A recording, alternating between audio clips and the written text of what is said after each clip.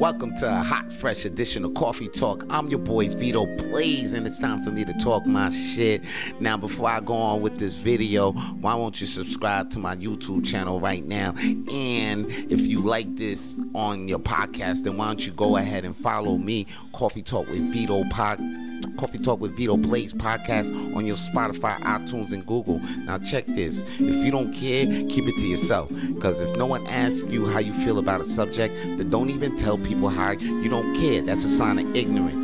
And it shows that you're a narcissist and you have no interest in what I or what other motherfuckers have to say, making it less inviting to want to even talk to you or even share some ideas. See? When you're saying, I don't care, when not asked about how you even feel about this subject, you might as well say, yo, fuck what you saying. I have no interest, which is up to you. It's up to your free will to do so. Just know you're hurting people's feelings when you're doing it. So before you even tell somebody, I don't even care, ask yourself this, man. Who even asked you?